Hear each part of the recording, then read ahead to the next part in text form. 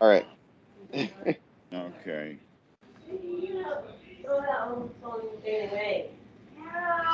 Yeah, I hear a really? lot of noise. Why? Somebody in Really?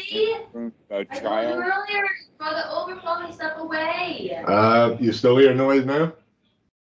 Oh, Yeah, plus, very plus. loud child. Okay, I don't hear the child. Okay, that was interesting. As soon as you touch the mouse, Chris, I no longer hear the noise. So must be on your side. Oh, okay. Uh, all right. Well, let's go ahead and start talking about.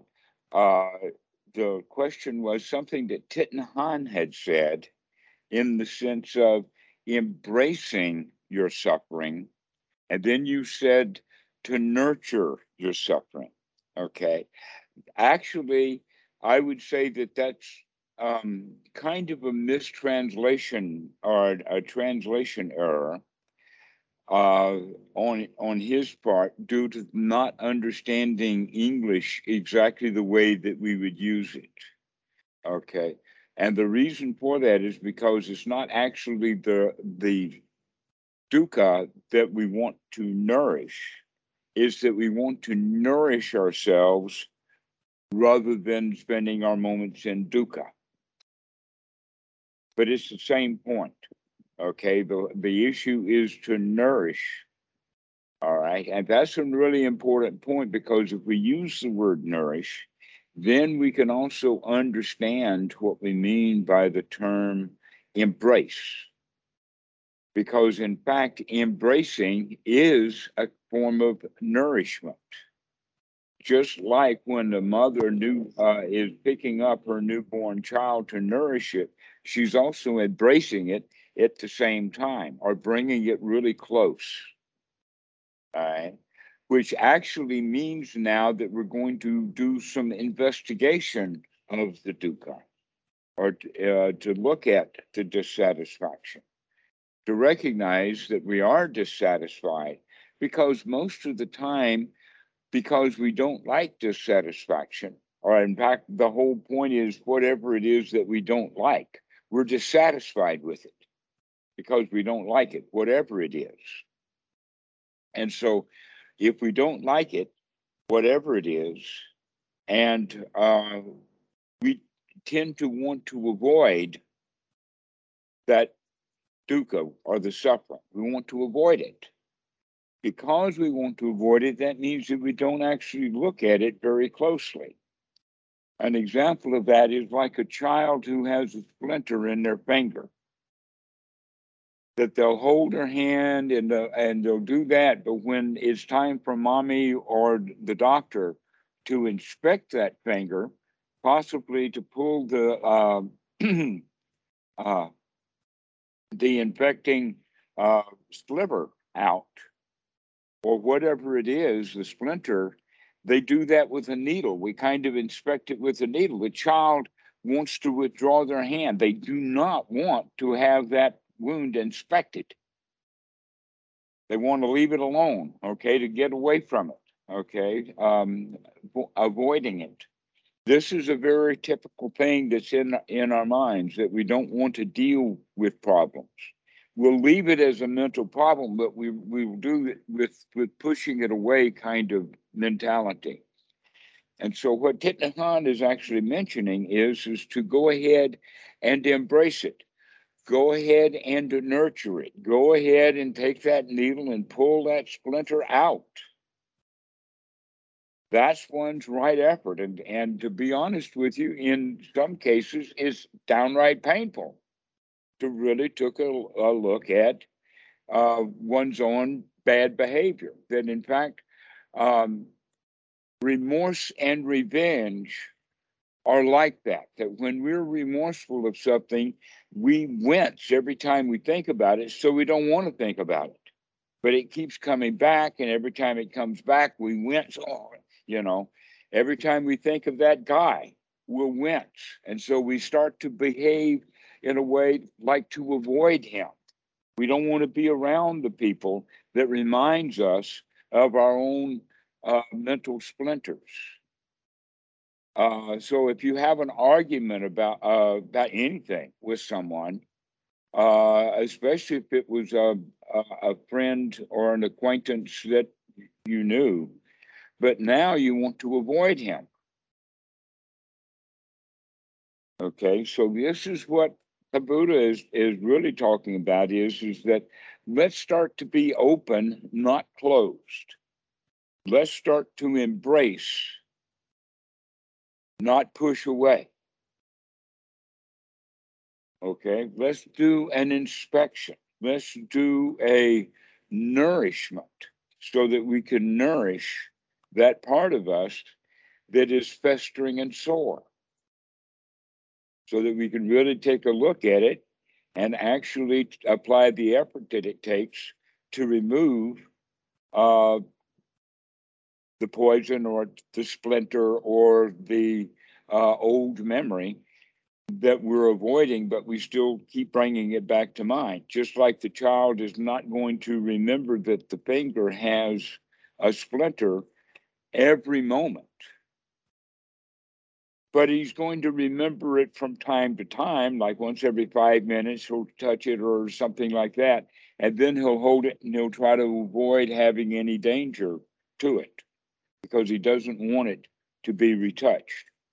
Now, the problem is that like a splinter in the finger, if we don't remove the the splinter, let us say that over time, little pains will start to build up. And not only that, but it could get infected and things could get worse. But even if it's just a splinter that's just stuck in the finger, every time that that splinter hurts, it's going to cause a certain amount of sensation or pain. And we would rather stretch the pain out over a long period of time, even if there's more pain, rather than having an intense pain right now. This is very, very characteristic. I want to avoid the pain. And you can see that in many, many cases. One is people don't want to have the vaccine for COVID simply because they're afraid of shots. But instead of being honest with themselves about having afraid of having a shot, instead they'll go around intellectualizing about, oh, well, it's not safe. And you've heard all the stories. And so we go around pain avoiding. And because we're avoiding pain, we continue to suffer.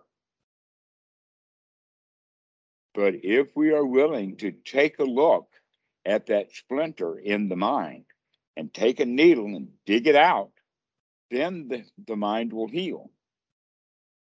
All right. So a splinter in the finger is actually, in many cases, some people would say that's a little example, but really it's a big example because the splinters in the mind are much smaller than that. And so they're more subtle. And so they're more difficult to see.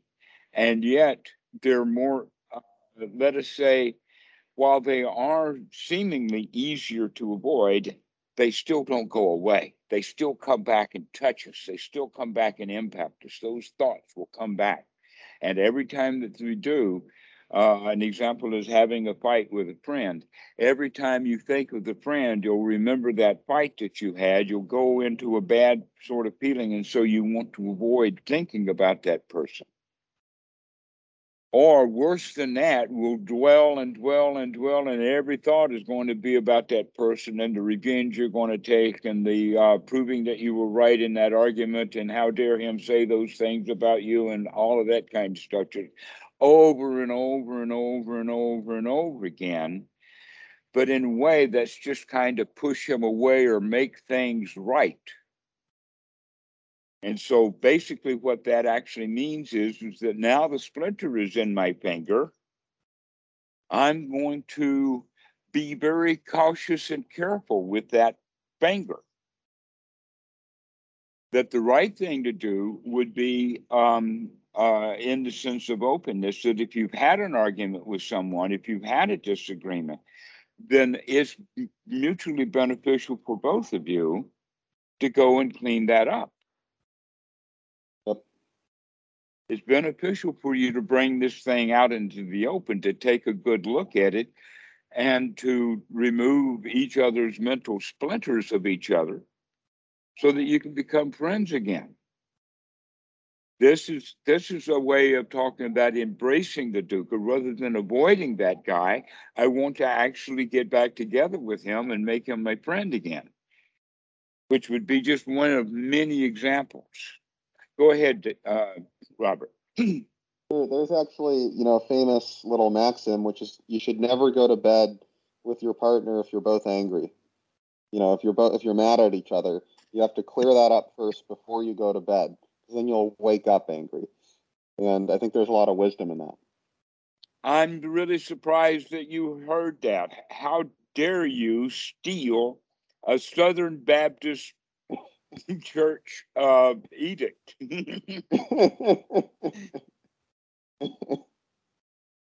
That's almost formally practiced in the Baptist church, or at That's least it funny. was back in the 1950s and 60s. I don't really, to be honest with That's a you, good I one. really don't know what the Baptist church has been doing in the past 60 years. Yeah. But way back when, other than politics, we do know that the Baptist church has become very political. But other than that, way back when, it was actually very family oriented in the way that we're talking about here. Yes. So that would be an example of uh, playfulness. So if the husband and wife are fighting, then they should embrace each other as the dukkha. They should nourish each other as the dukkha. Because in fact, the delusion is what is the dukkha. We think that the dukkha is that person or that splinter. Right.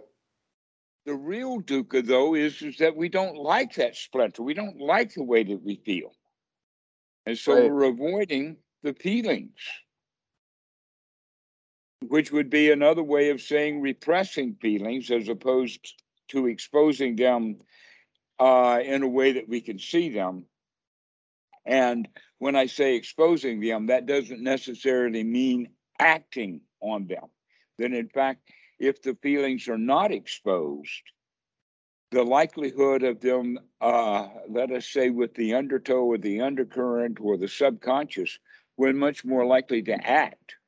So, if the husband and wife are willing to admit that, or at least one of them is willing to admit that I'm really ticked off at him because of blah, blah, blah, but I do also really love him, blah, blah, blah, blah, blah. So, but I do really love him is now coming back and re embracing or re-nurturing.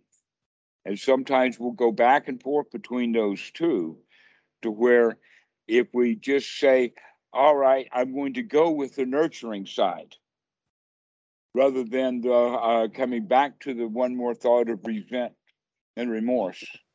And then go back and forth between the two, what we can actually say is, okay, I'm going to make a choice now. I'm going to expose the fact that I do have a problem and a grief, but I don't necessarily expose that to him or until we figure out what's going on within our own mind. In other words, when we can come to the point that he really is my friend and I'm not going to have any more issues, that in fact, the only issue that I have now is to helping him get over his issue because I finished with mine. I've embraced my dukkha. I've nurtured myself so that I've come back to homeostasis, that I have actually removed that splinter in the mind. Chris, does that help with what you're understanding? Yes, yes. The one question I had though, um, he also said that, what part of the embracing is what you were talking about, investigating it, investigating, but to go back to see what the cause was, the cause of the dukkha initially, and then, once you know the cause, then you can eliminate the cause. How would that apply in, let's say, your argument situation? Would you I mean, would you be going back in your own mind about how you ended up in that situation, or that wouldn't really be a dialogue between two people, would it? I mean, Um, the first thing that we can actually do on that side is to stop looking at the other person's, the one that we're having the argument with, stop looking at them as the problem and stop looking at their behavior is your issue. That the real issue is that you don't like their behavior. An example is that if they've criticized you, recognize that you are sensitive to criticism, that's the problem. The problem is not that he criticized you. The problem is that you're sensitive to criticism. That in fact, that's one of the things that make some politicians really strong. And another way of saying it is that politicians, in order to, let us say, uh, the high quality, and I'll put in parentheses, very good at making money by telling very good lies that many people will believe, unquote. So a good politician has to become thick-skinned, I think, is the way that we refer to it. That we're capable of managing criticism.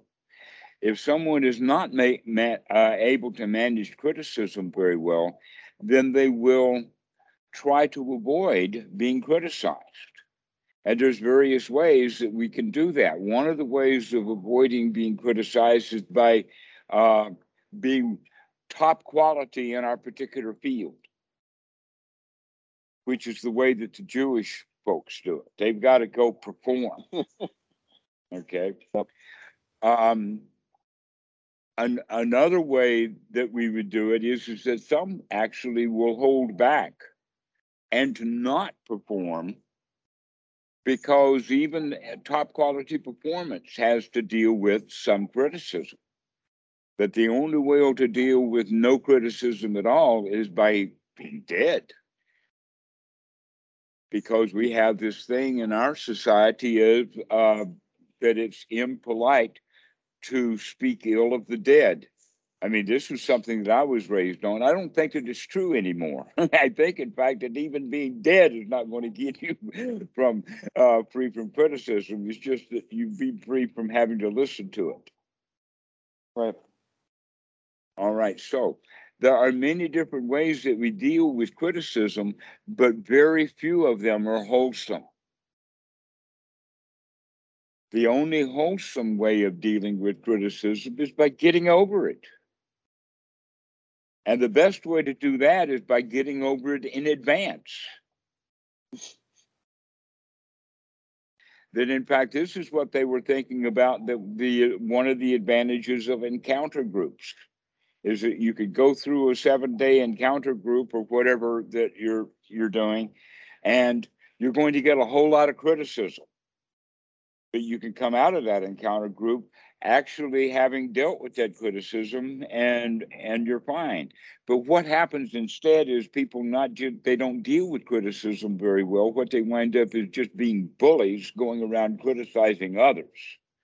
And that I saw was one of the disadvantages of the encounter groups is it had the exact opposite effect. Rather than me being able to deal with criticism coming from the outside, I just got very good at criticizing the other people in the encounter group. And so everybody's there to help everybody else, and everybody winds up being not very benefited from it. So it's not an issue then of setting up phony or false encounter groups in order for you to get over criticism. But going back to what I was saying about Kitty, is that playing with her, using all of the critical kind of language, but doing it in a playful, joyful kind of way as she's a child, so that she can get used to dealing with criticism when she's an adult.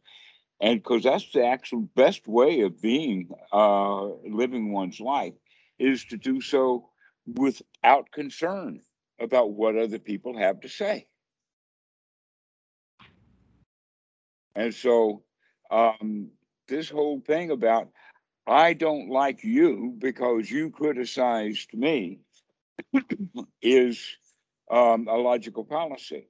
A better thing to say was, I really like you. Thank you for criticizing me. That gives me another opportunity to prove to myself that I'm above criticism. And also, if you do criticize me, then I can take a look at and see, is what you're criticizing, is that actually correct? If it is, then that's a good Dhamma teacher. Thank you, Right. friend, for teaching me some Dhamma. And if he was wrong when he criticized me, well, he's just an ordinary idiot anyway, so doesn't matter. Right. So it either builds confidence because you handled it well, or it teaches you something. Right. You either build confidence or it teaches you something. These are the two actions for criticism, and yet we almost never take that approach. Right. It could also do both. It could build your confidence and also teach you something because you could be confident in the sense of I handled this well, but you also Mhm. know you made a mistake. So you go and fix the mistake. You don't make it again, but you also have the confidence of knowing that you handled it well. Okay, well, there's also the issue is that you're criticizing you for something that used to be an issue for you, but it's not anymore. Right. Or it might And not that's one where we can have both of those. Thank you very much for mentioning that, because I've seen that in the past, and there still be some remnants of it, but I can still handle your criticism. So there's many different possible options for that, but the important part is that it still requires us to be open and honest and willing to do an investigation rather than trying to hide from it. So again, going back to the original point was embracing the dukkha Yes. rather than perpetuating it ignorantly. Really take a look at it. And I mean, like embracing that splinter means we're going to take it out. Right. And one thing that's really interesting to think about is how this is wrapped up in personality view, right?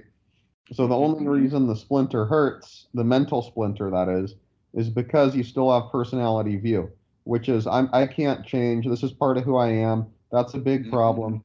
And the thick-skinned approach is to maybe also you might identify with that, but you also identify with having thick skin. So that is also there's a You're right. That's exactly a good point. Right. Mhm.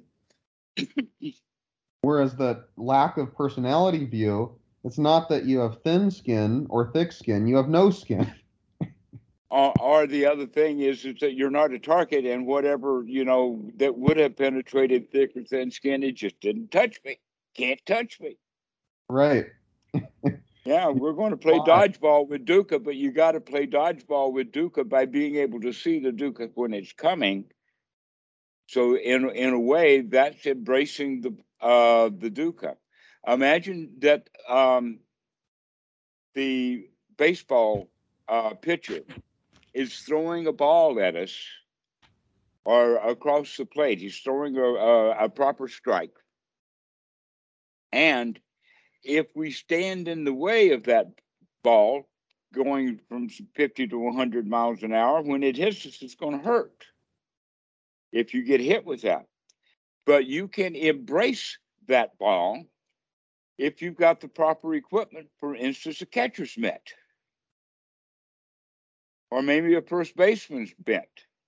Because Maybe a a first breath. baseman is really great for being able to catch things from all different directions and angles.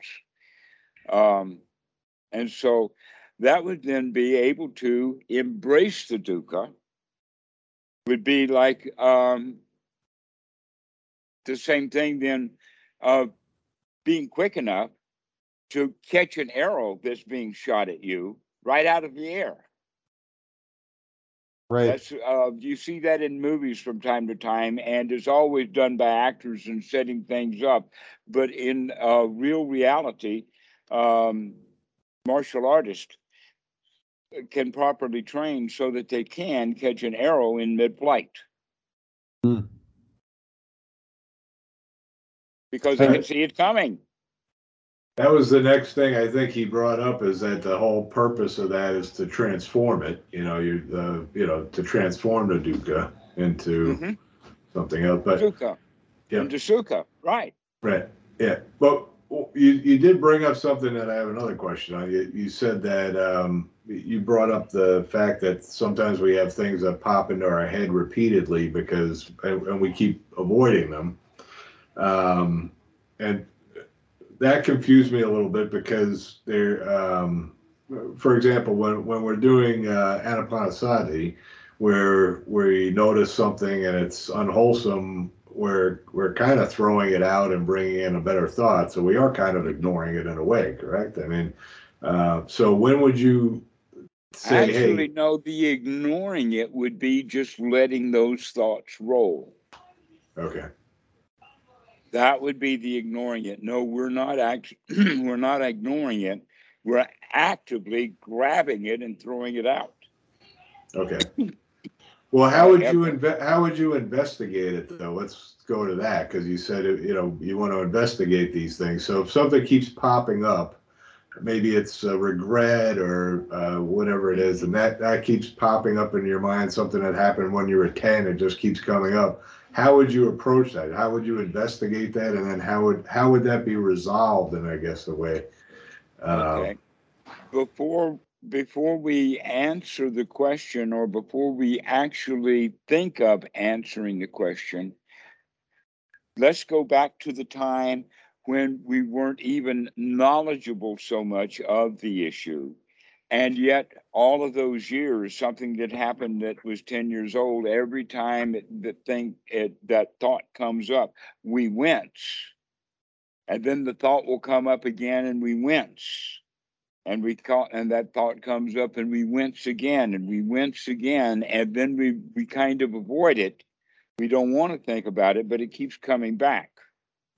All right.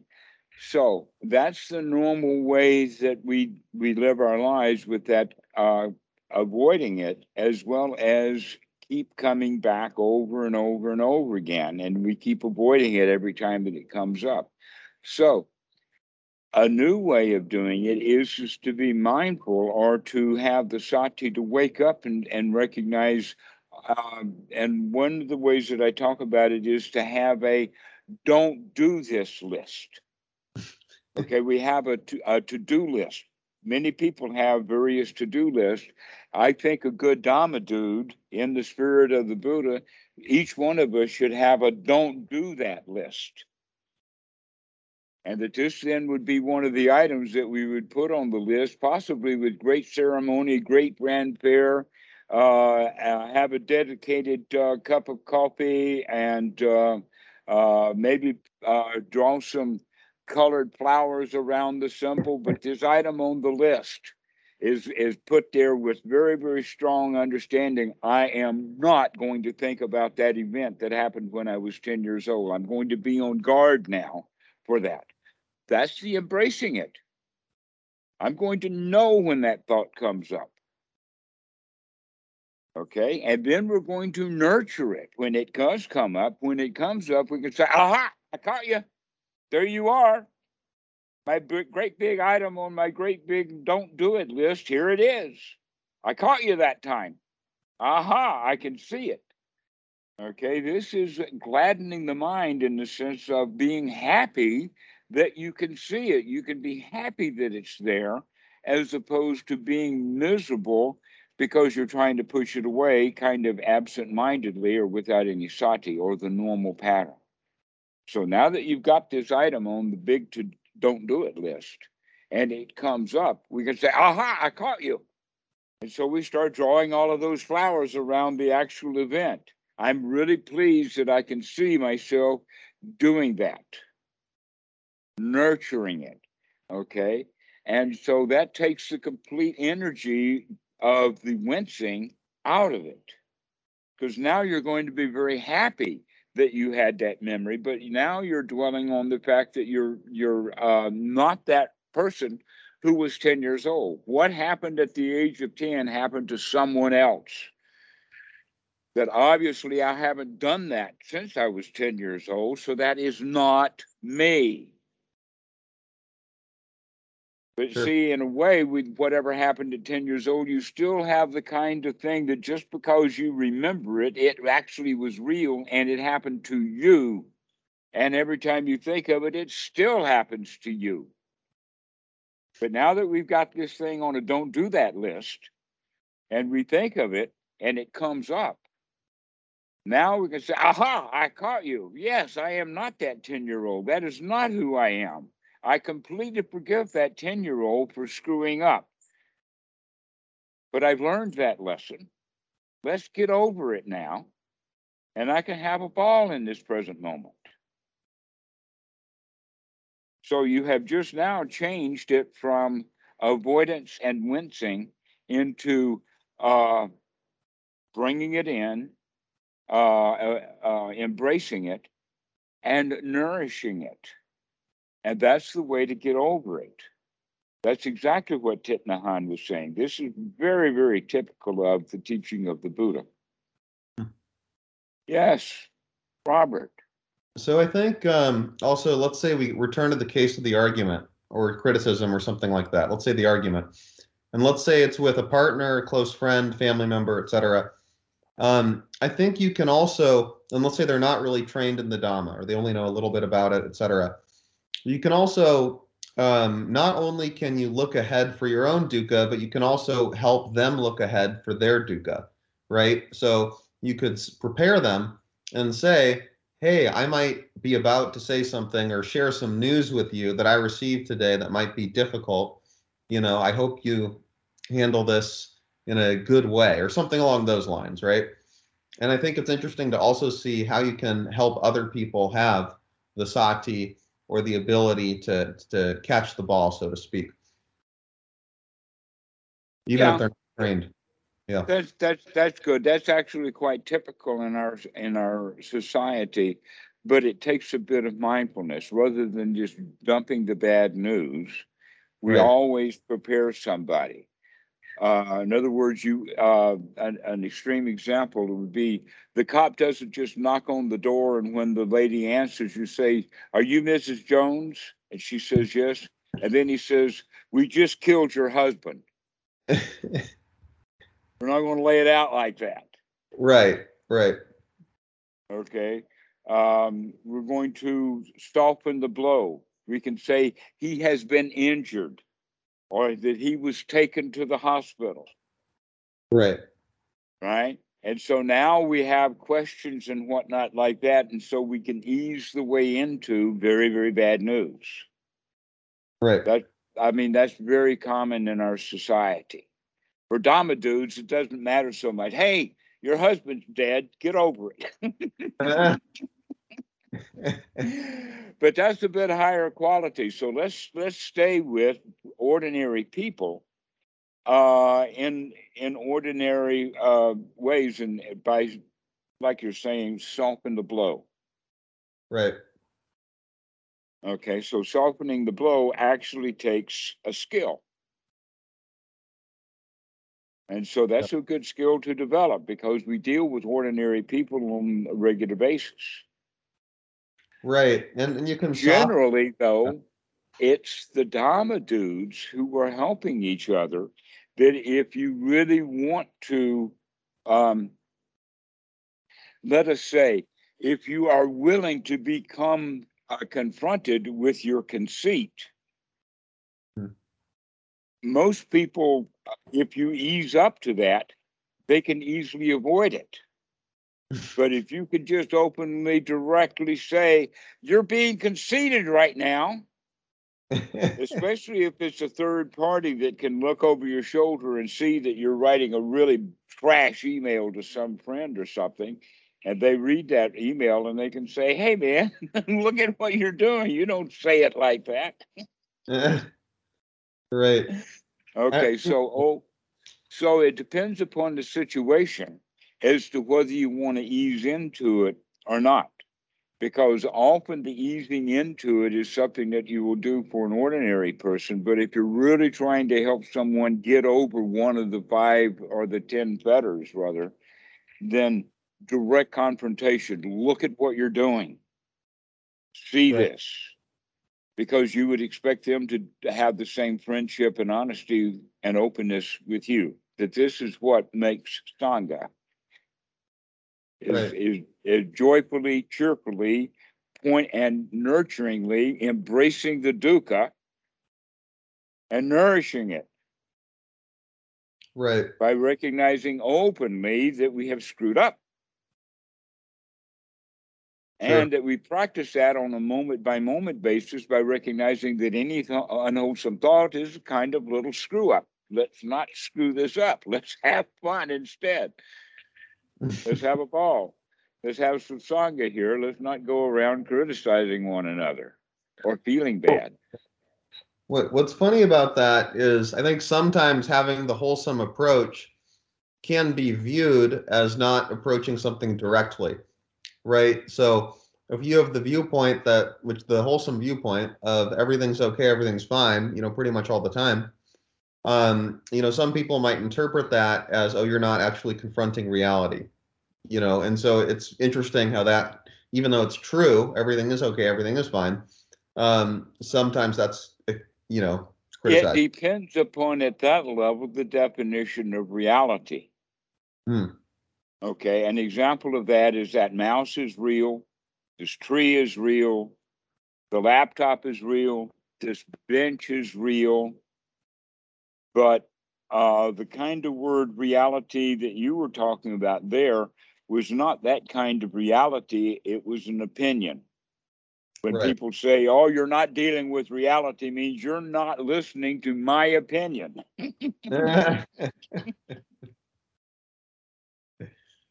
Sure. And so understanding the difference then, I would say, is that when we're using the word reality, we generally refer to it as physical reality rather than conceptualized reality. Because conceptualized reality is just a conception. It's not real. Sure. An example of that is Donald Trump tells lies on a regular basis. That's real. Donald Trump is a bad person.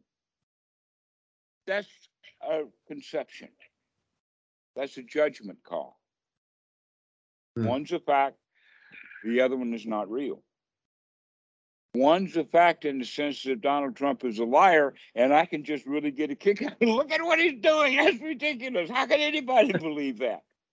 Right. But if I see he's a liar and, oh, he's such a terrible, bad person, now look at the difference in the way that I feel. One's a judgment call, and I made myself bad because I've judged him as bad. And the other one is I'm just seeing the reality of the situation. I think it's hilarious. Right.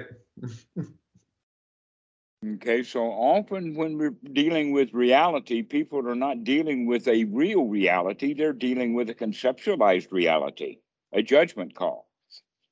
This is what is Adam and Eve's story, and the Torah is all about. This is the story. They're thrown out of paradise. The reality is that tree and the plants and all of this around is a paradise. But when I begin to see evil and good in that paradise, that's when I'm destroying the paradise. I'm not embracing or nurturing the reality that is. So that's another way of talking about embracing the dukkha, because the dukkha is real. And when I see that it's real, there is a splinter in my mental finger. Now I can deal with it. I can pull it out. Let's pull it out quickly. Right now. Right. So here's a question. Do you think sati is kind of like a muscle where it weakens if there's too much that you have to manage? Or do you think it is just something that is endless and you just continually do it every moment and it's fine? You just have to remember to do it. Do you see it as a muscle or not a muscle, essentially, is my question.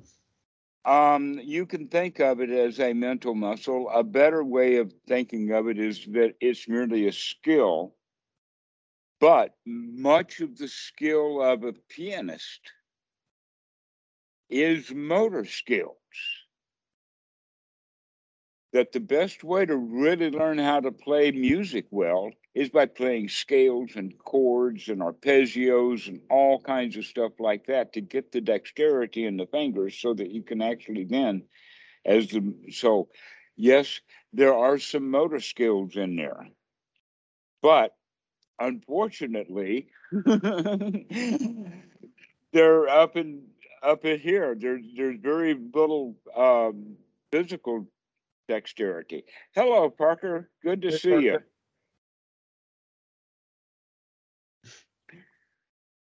So, the question then, Parker, we're talking about embracing dukkha and nurturing dukkha. And if a situation has dukkha in it, we should, in fact, be able to see that and deal with it correctly, which would be the embracing it.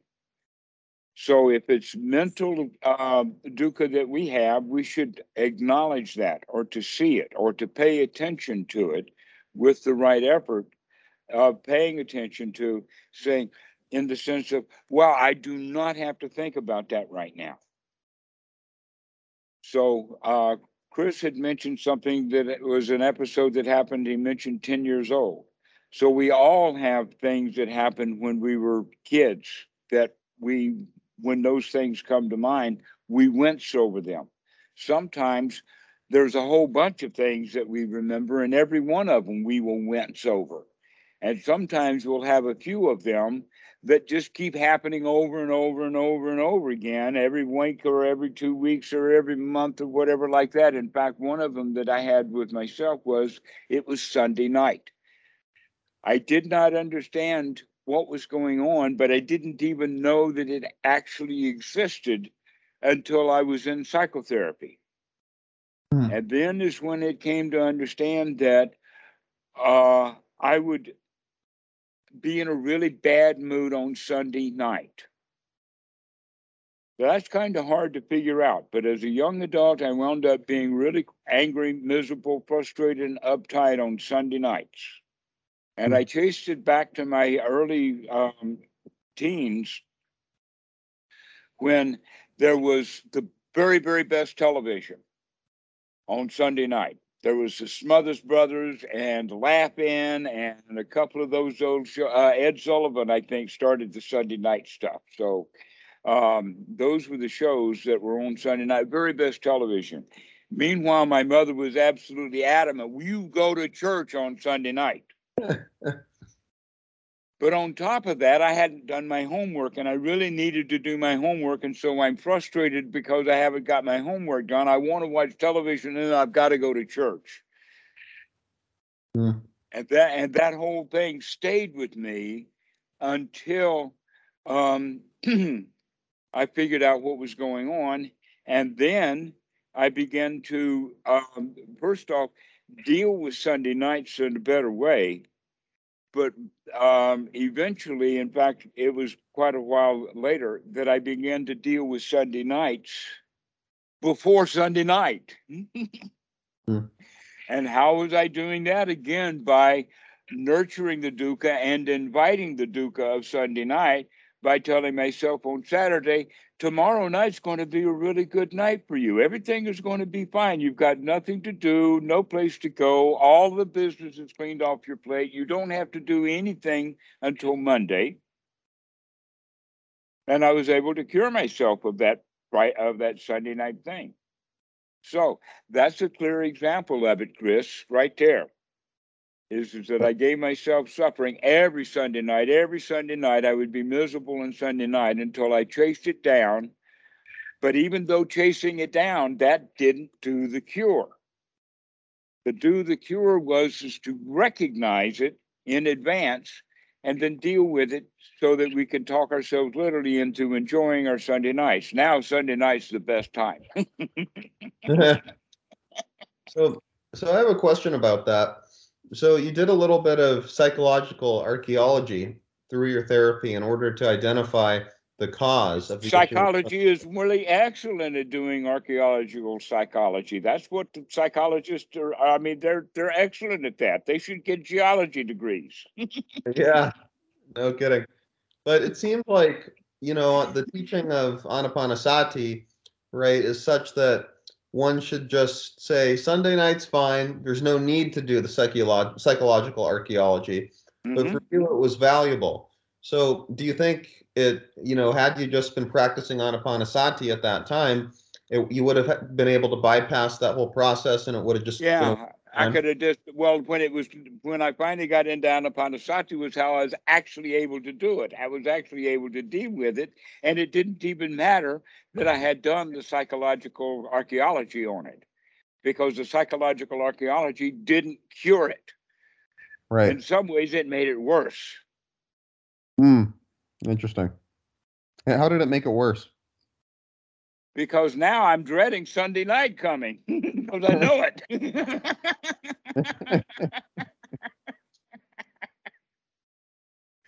Yeah. Well, one question on that. I'm sorry, Robert. Go ahead. No, go ahead, Chris.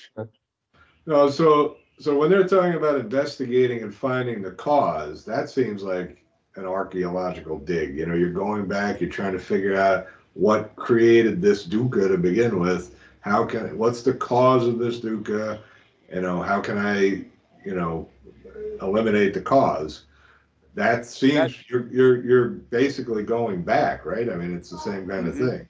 So Right. so what are you saying is different between the Okay. psychology and what we're doing here, I guess? Okay. Just because you know the events, let us go back to the 10-year-old kind of thing. Whatever happened at the age of 10, right now you can't do anything about what happened in the past. If you could, then you are the past. And that's a major mistake that every human being makes as part of our society, that we're built into our society is that what you did last year is who you are now. You're in prison for 50 years for what you did 50 years ago, not who you are now. You're not in prison for who you are now. You're in prison for what you did 50 years ago. Okay, so that happens not just with real prisons, that happens also with the prison of one's own mind. That I'm imprisoned by something that happened many years ago, where in fact that's not who I am now. Well, if that's not who I am now, then why am I right now being that person who was 10 years old so that I can have the feelings that I had and have had all along? Every time I think about that event that happened when I was 10 years old, I feel bad. In the present moment, I am that 10-year-old. Yeah, well, I mean, it's almost like watching a movie. Like if I watch a movie and somebody does something stupid, I can feel embarrassed for them. And if I remember something when I was 10 and I did something embarrassing, I could still feel embarrassment for myself. And so obviously that's stupid. But when you're watching the movie, when you're watching that movie, it's a visual image that's coming into the input for the eyes, and you're living in the present moment. Mm-hmm. Right. Yeah. But when you remember something that happened when you were 10 years old, you're recreating something that's not in the present moment. True, but it is like a movie, kind of. I mean, it's a similar kind of thing. It is like a movie, and this is what we're saying, that when you start playing these movies, you should see that you're playing these movies. Mm-hmm. Okay, and embrace not the movie itself, but embrace the fact that you are watching an old movie, an old tape, so that you can then remind yourself in this present moment, that's not me. Okay. That's not who I am. Okay, so the example of Sunday nights, the conditions that caused my anxiety week after week after week for years when I was in high school, those things don't exist. That person who had that trauma week after week doesn't exist anymore. He's dead. So that's the way that we want to embrace the present moment, is by saying it's dead now. That's in the past. That's not who I am. And if you want to do a little bit more, you can go so far as to say, and I forgive myself, that 10-year-old. I forgive that 10-year-old for what he did. And it wasn't all of that bad because he survived. If it was really a big trauma that the 10-year-old had done, he would be dead at 10 years old. But it wasn't all of that bad, because not only did he survive, but look who you are now. And so you can forgive that 10-year-old for what he has done, because that's not you. That was a 10-year-old, and you're not 10. You're in the present moment. So now that you can forgive that one, you can say, and it doesn't matter, because that's not who I am. And I can feel the way that I want to right now. So this is a way then of nurturing that dukkha. You nurture that 10-year-old. You forgive him for what he had done back then, but that's not who you are. That you're a different person completely now. And so you can then get over that regret, or over that remorse, or over that whinge. That in fact, if you do have a whinge, then go for the whinge. Oh, look at that whinge. That's a really interesting whinge, because sometimes people will have the whinge without even knowing the thought that caused that whinge. But that happens quite commonly, that people just go around just, freaked out without even knowing that it was an event that they remembered when they were 10 years old that is causing them to whinge. So you're at least along the path of waking up to the fact that we know that it was an event that happened when you were 10. So now that we know that, every time that we put that on the not to-do list, don't think about being 10 years old, because when you do, you whinge. And so when you do whinge, you can say, aha, but that's not who I am now. I can stop that whinge. I can catch it. Maybe just a tiny bit of a whinge. And then when we get really good at it with real forgiveness, and when that thought of 10 comes, we can say, oh, I'm glad that's not me. I don't do that kind of stuff. That's not who I am. And now that's the cure. The cure is that that's not me. This is where the whole idea of personality comes. The personality view is that I am my past. That I am the one who is 10 years old when I think about that 10 years old, rather than, no, it's just somebody else. It's not my problem. It's distance. Put some distance in there. Robert, you had a question. I did, yeah. So it's interesting. So I'm curious to hear your thoughts on looking at this from the Paticca Samuppada view, because if you were to take, say, the movie, watching a movie versus watching your own memory, and watching your own memory is kind of like reading a book. And I personally find novels more emotionally moving than film, because you use your imagination and you're more engaged because you're using your imagination. Whereas with a movie, you don't use your imagination at all. It's more a passive experience. And I think with memory, it's a step above the novel, because not only are you using your imagination to recreate it, but you're also identifying with the person that's going through it. So what's kind of the view of that with Paticca Samuppada, and what are your thoughts on kind of books versus movies versus memories?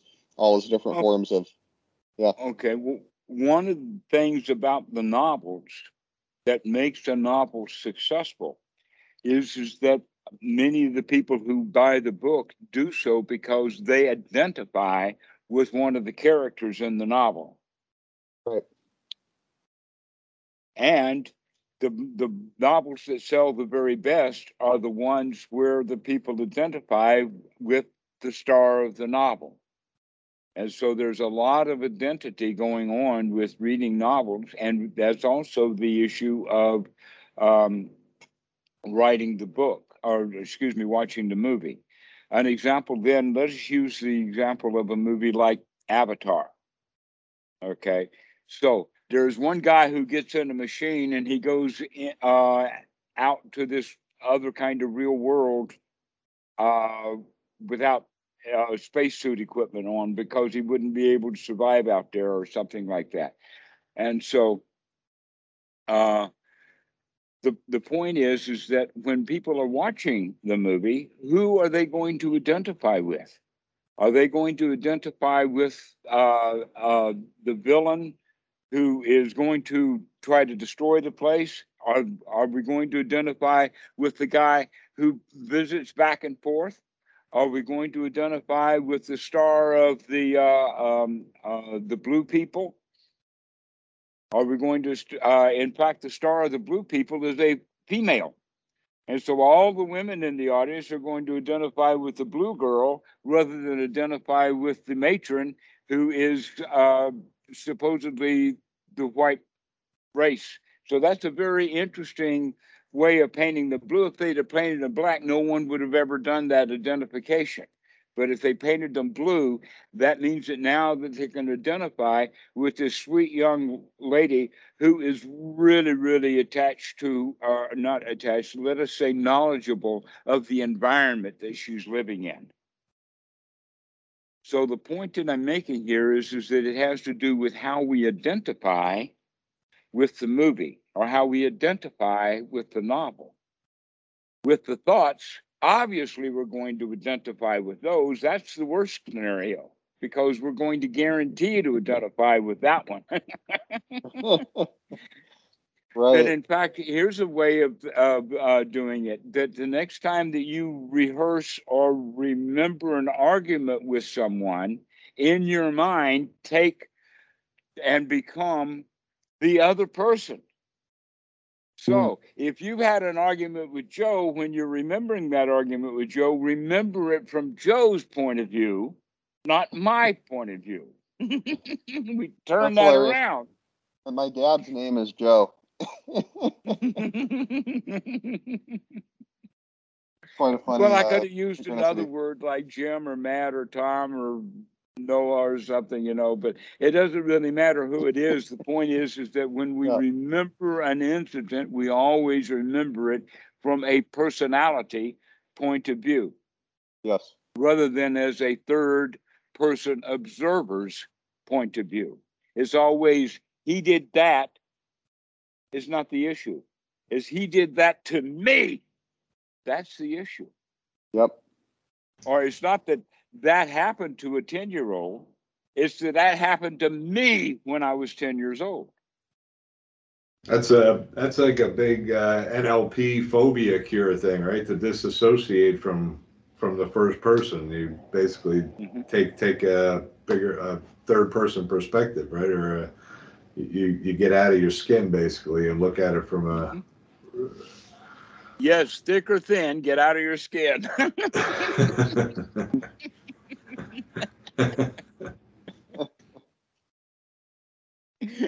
And put the skin in the game instead. Well, it's funny because I've done that before where I've looked at something like imagined I was the other person, and it actually is quite helpful, because if you imagine yourself as them and you realize, oh, I actually did do something wrong because you were only looking at it from your own perspective. And from your perspective, you feel you didn't do anything wrong. And maybe you didn't, but then if you look at it from their perspective, it's like, oh, okay, I understand now. Then you learn, and then that feels good to learn. Precisely so. Excellent. This is what the point is that, and how do we then? So, in that regard, that would be embracing the dukkha rather than saying, oh, the dukkha that I feel is because of what he said. And therefore, when I remember that, I'm going to remember it from my own perspective. And that's the way we do it. To embrace the dukkha would be to take the other guy's point of view and look at the behavior of the 10-year-old or the one who suffers on Sunday night or whatever it was, the YT, the yours truly, to see it from the other perspective. Right. And this is also quite known in other, let us say, cliches. An example of that is walk a mile in his shoes, or put yourself in the position mentally of the other person rather than always putting ourselves in the mental position of the me that was the original observer of the situation. Sure. So yeah, this is a way of embracing then the dukkha is to embrace the whole show turn the tables around, take a good look. Because in fact, whenever we are in an argument, there's no possibility of being in an argument without being at least half the problem. That if you're not a problem, you're not having an argument with anybody. You just kind of agree with everything that they say. Sure. So a question about embracing the dukkha. So one thing I found, in my relationship is that when my girlfriend and I have a disagreement or something along those lines, and then we work through it and we get over it together, it makes the relationship better. Almost basically every single time, and so I think that's really interesting how if you embrace the dukkha in your friendship or relationship or whatever, and you get over it together, it actually becomes better. And I'm curious to hear your thoughts on this. That's exactly right. That's Mm. well stated. I don't need to say anything more. But that's the whole point. You just restated what we're talking about here. Is that your relationships with other people would be much, much better if you get over that she hurt me. Right.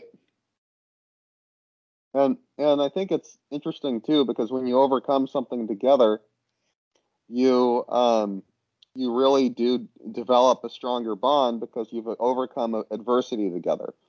Even if it's not an argument or a disagreement, let's say it's just something bad happens, and you guys overcome it together. But in both of those cases, you're overcoming dukkha together, and so you develop more trust, which is great. Right. That's there's a whole lot of places that we can go with that. With in the sense of relationships and how we deal with one another. But that's in fact what divorce is all about, is two people becoming selfish. And by doing so, they separate into an individual self rather than being in the partnership. And so we need to reestablish that partnership every time that it starts to break up.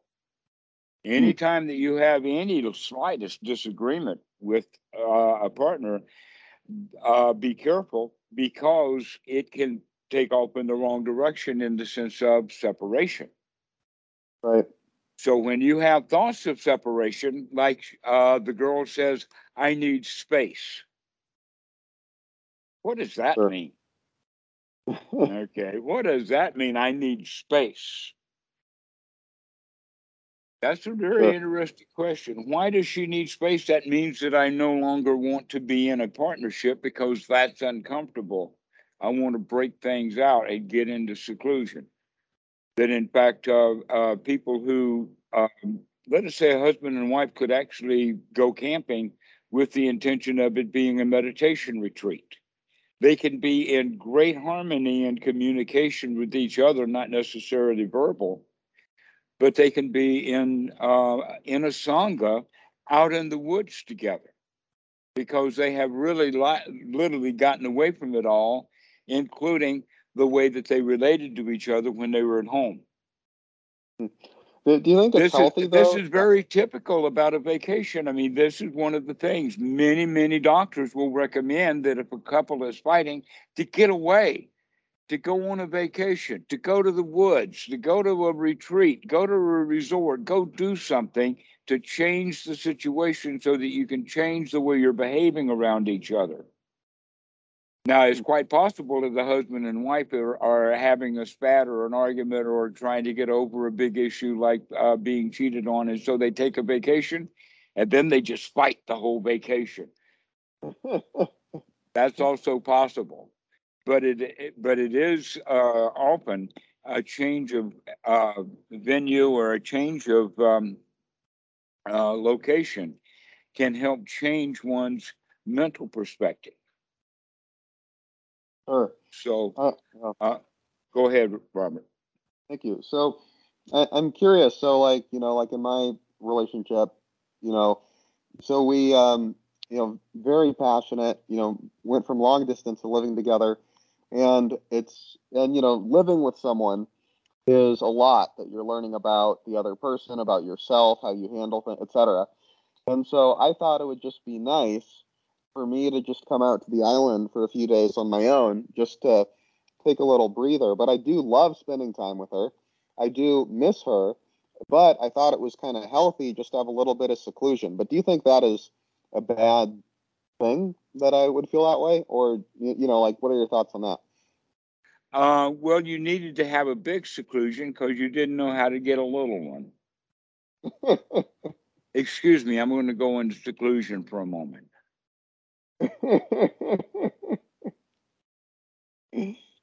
That was nice. Yeah. Seclusion can be very small, temporary. It doesn't have to be a big thing. That in fact it might not be necessary. You can look at it from the perspective that had you been able to do the little separations and get some quiet space in your mind often and any time that you wanted, then you didn't need to separate from her. That in fact during COVID, I imagine that, for instance, the situation here is that Tam just went back to work on the 1st of December. Not only is Kopangan opening back up, it's doing so with a vengeance. That's wonderful. And all of a sudden, it is now a destination because the Thai government has changed. Okay, so back to the point. For the past 2 years, Tam has been at home. She hasn't been working. That has been very, very delightful for the family that she was at home. Right. But many, many times people have been living their lives, both of them working, and then all of a sudden both of them have lost their job and they're now at home full time having to deal with each other. I imagine there's been quite a lot of sparks in many, many households because people are having to deal with each other on a more, let us say, frequent basis. Right. Okay. And so they want to get away from it without recognizing all they have to do is just close their eyes and shut their mouth. And you've got pretty good seclusion right then and there. Yeah, I mean, I felt bad leaving. But that's like, after it's a skill to be developed. That's after it's a developed skill. Right. Right. And I feel my skill is pretty well developed. It's been going so well, and I did feel like I missed her as I was leaving, and how many still, months it have just you felt been nice. doing this? How many months have you been doing this? Well, we started talking in February. So okay. I Guess came out what? here in You July. ain't seen nothing yet. Yeah. As far as skill development goes. You still have many, many years of applying the Dhamma. After you've been applying it for year after year so that you're really, really skilled, you can look back at this particular year and say, oh, when I said I was really skilled, what an amateur I was saying that. Because that's not you. You'll appreciate skill as it grows. Recognizing that the skill level that you used to have is not who you are anymore. I do already, just going back to July, August, September, even last month. It's progressing at a big rate for sure. Right. Well, it's going to continue progressing at that rate for the next 10 or 20 years. What is it going to be like 10, 20 years from now? Oh, God, I don't even know. Yeah, you don't know. I mean, everything is so great already. I can't imagine how wonderful it's going to be 10 years from now. Yeah. Probably about the same. I mean, I've got about as much of this joy as I can stand now.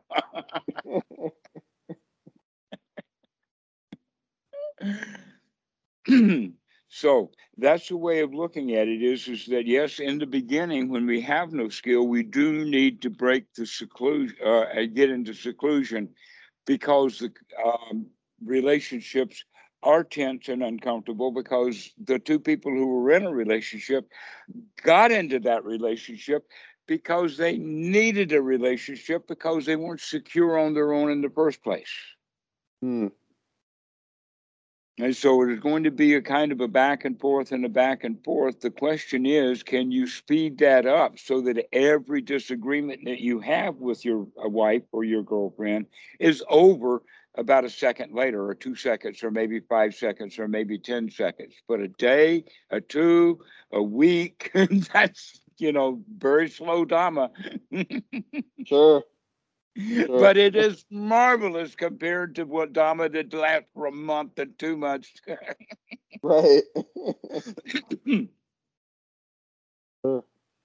And so, yeah, things will begin to speed up. And as they speed up, you can come back to it over and over and over again. That, in fact, one of the ways of talking about it, and this is an interesting concept, is to begin to think. First, let's start with the breath. They say, on average, people will breathe about 14,000 breaths a day. Wow. Dhamma dudes probably down to about 5, maybe 4, 3, maybe 1,000 breaths a day. How many of those breaths are you actually going to be aware of taking? Not enough. Not very many, a very, very few. Right. I would say maybe 100 a day, or 200 a day, or 300 a day would be about championship level. That we're absolutely absent-minded all the time. The question is not how can you do it all the time, but the question is, how soon can you remember? How quick are you to come back? That's the question. Can you come back quickly? Can you come back quickly? Can you come back quickly? Well, the answer to that has to do with how excellent are you at embracing the dukkha, that you're willing to look at it rather than dwell suffering from it, trying to escape from it day after day after day, week after week, month after month. Now we're willing to embrace it. We can take a look at, aha, I got you. I see you now. You're my friend. I got you. Or the other one is aha, I see you, but that's not who I am anymore. Out you go. But it really has to do with that quickness of coming back and paying attention to what the mind is doing. If we can see that dukkha, especially if we've already actually done a to-do list. I don't know of anybody who's actually taken a piece of paper to write down a don't do it list, but I would recommend that. Start a list of all, because it's going to be interesting by the time that you got to the second page of things that you put on your don't do it list. You've already scratched off about 2/3 of the first page.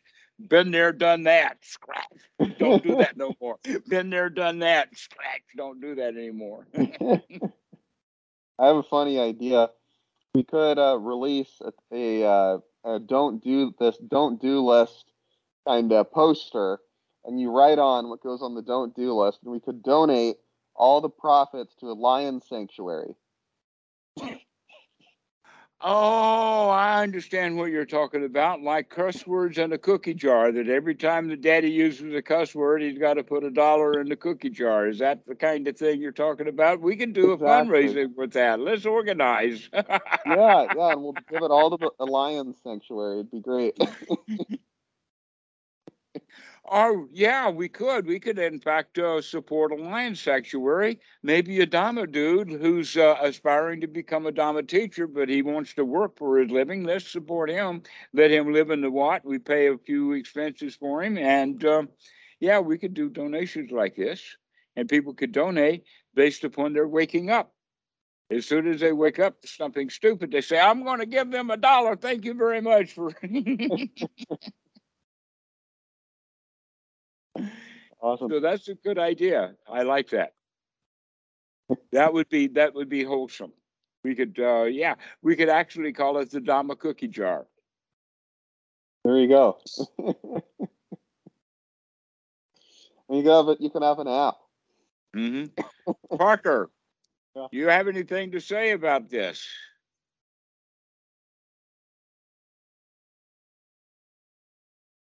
You're muted. Doesn't look like it.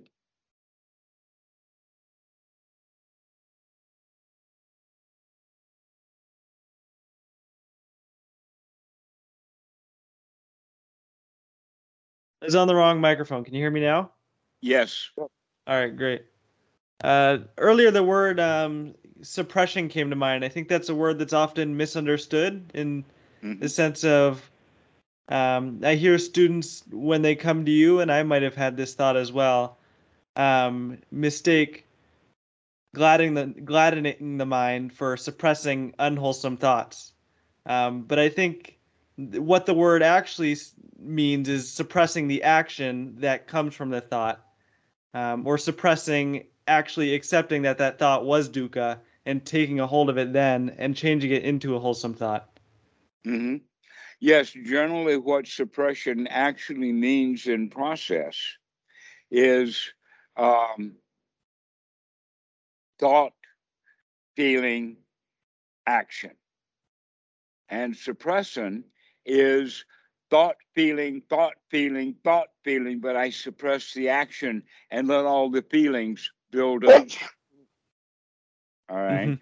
We're actually going a step earlier than that so that we have a quickness, so that when the thought occurs, we can interrupt that thought so that it doesn't bring about the bad feeling.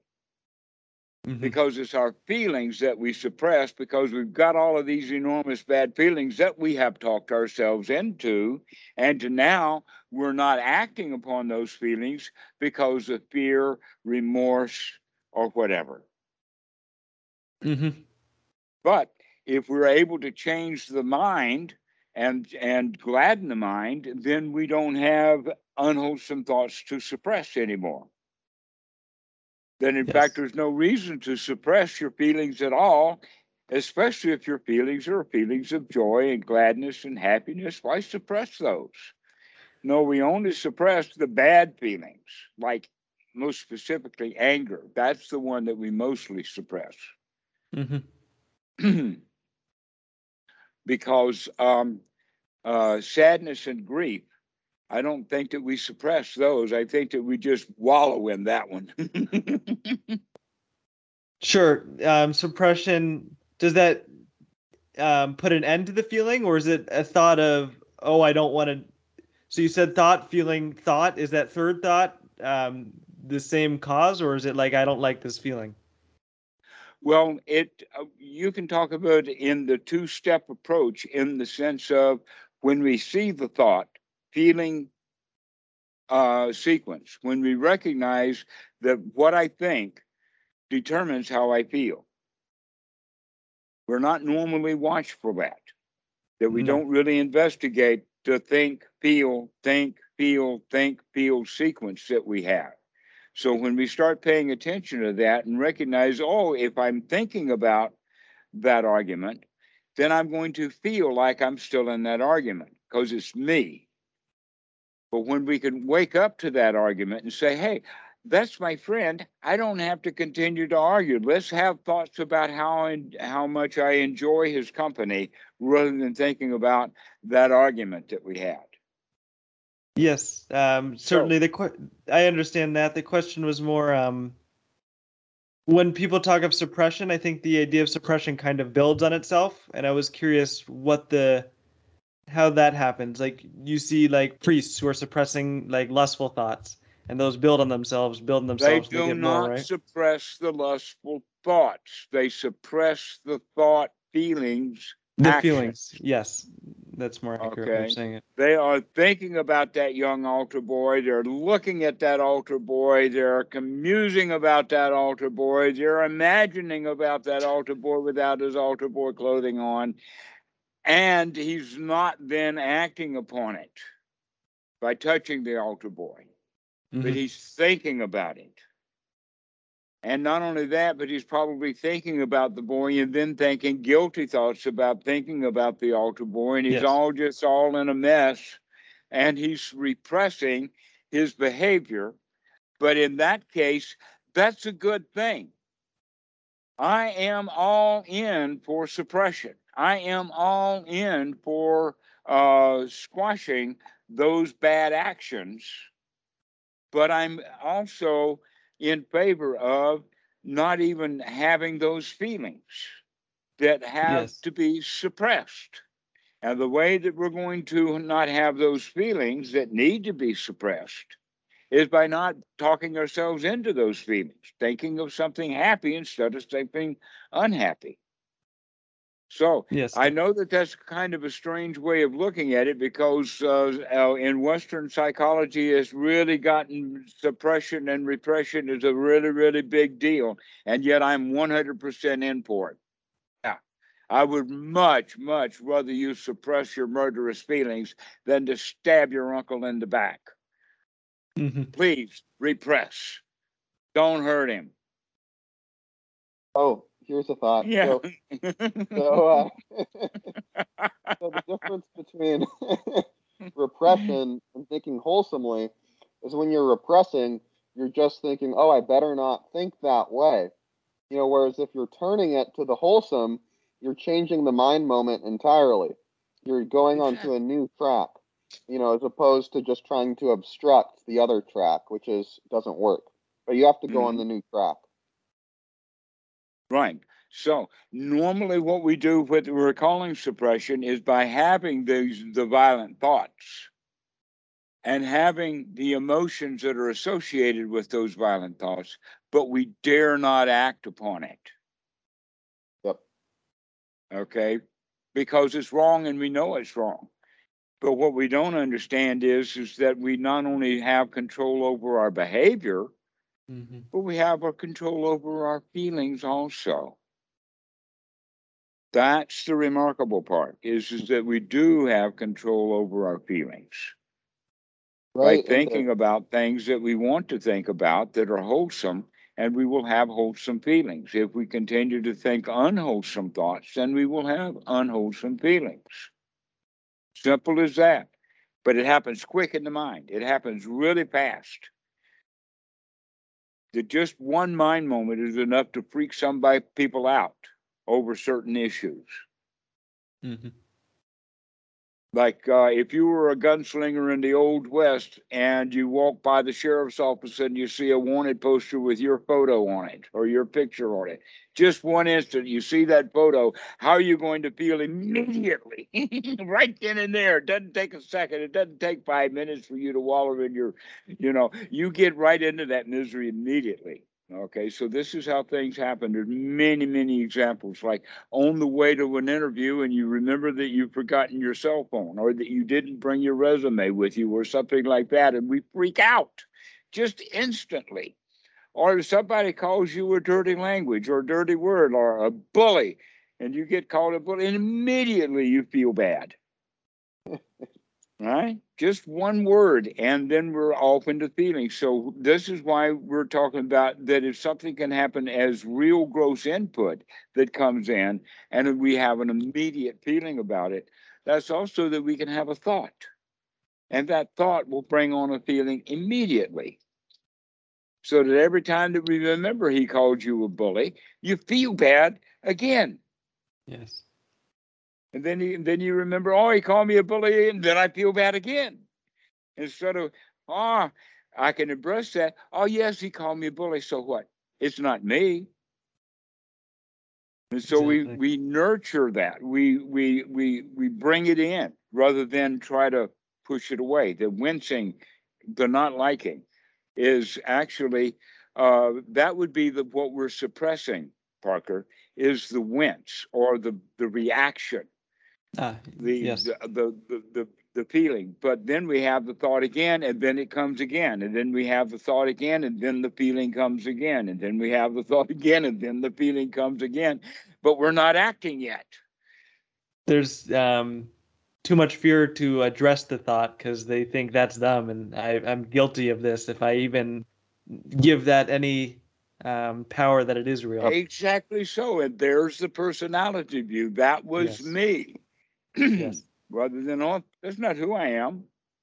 I don't know who I Right. am, but that's good because anything that I am is to own some bad behavior or to feel bad. That in fact, the self is the source of the dukkha. Yes.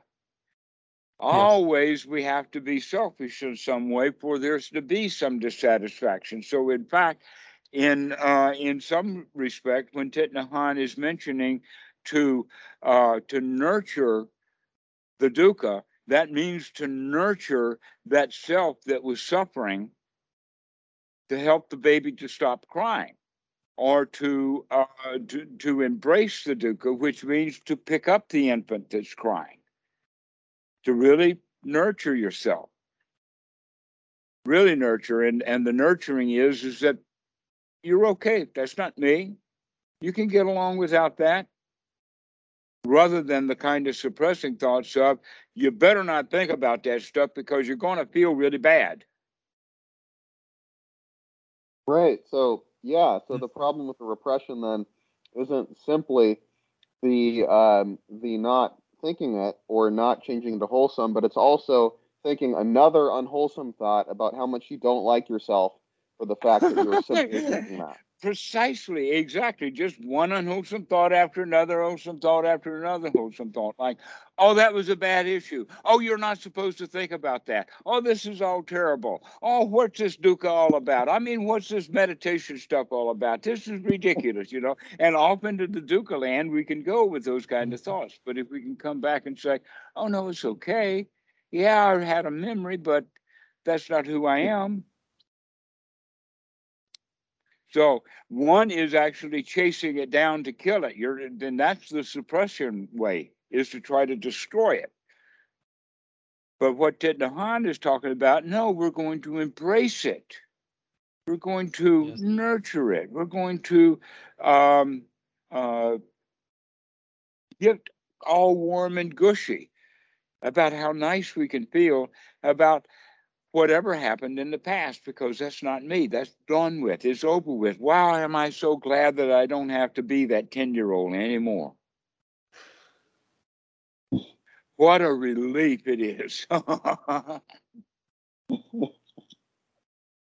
Chris, what do you think? Excellent. Yeah.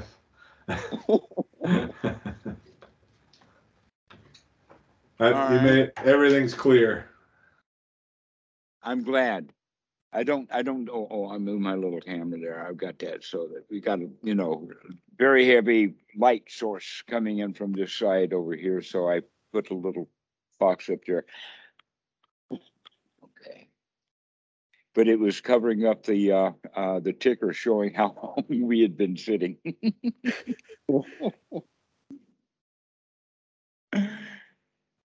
Well, I think that we can draw this one to a close. Parker, I think that this has been useful for you about understanding suppression. I'm in suppression. I really like suppression. Yes. Suppression is going to keep you out of prison. Don't kill that uncle just because you hate him.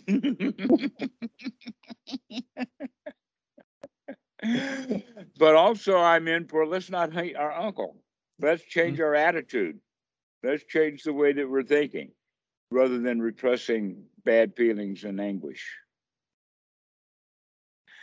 So, Christopher, did you get embracing? Did you get that? I got it. Yeah. I like that. I like his terms. I'm really actually a secret. I'm a fan of Thich Nhat Hanh. He's using my language, embrace and nurturing. Yeah. Yeah.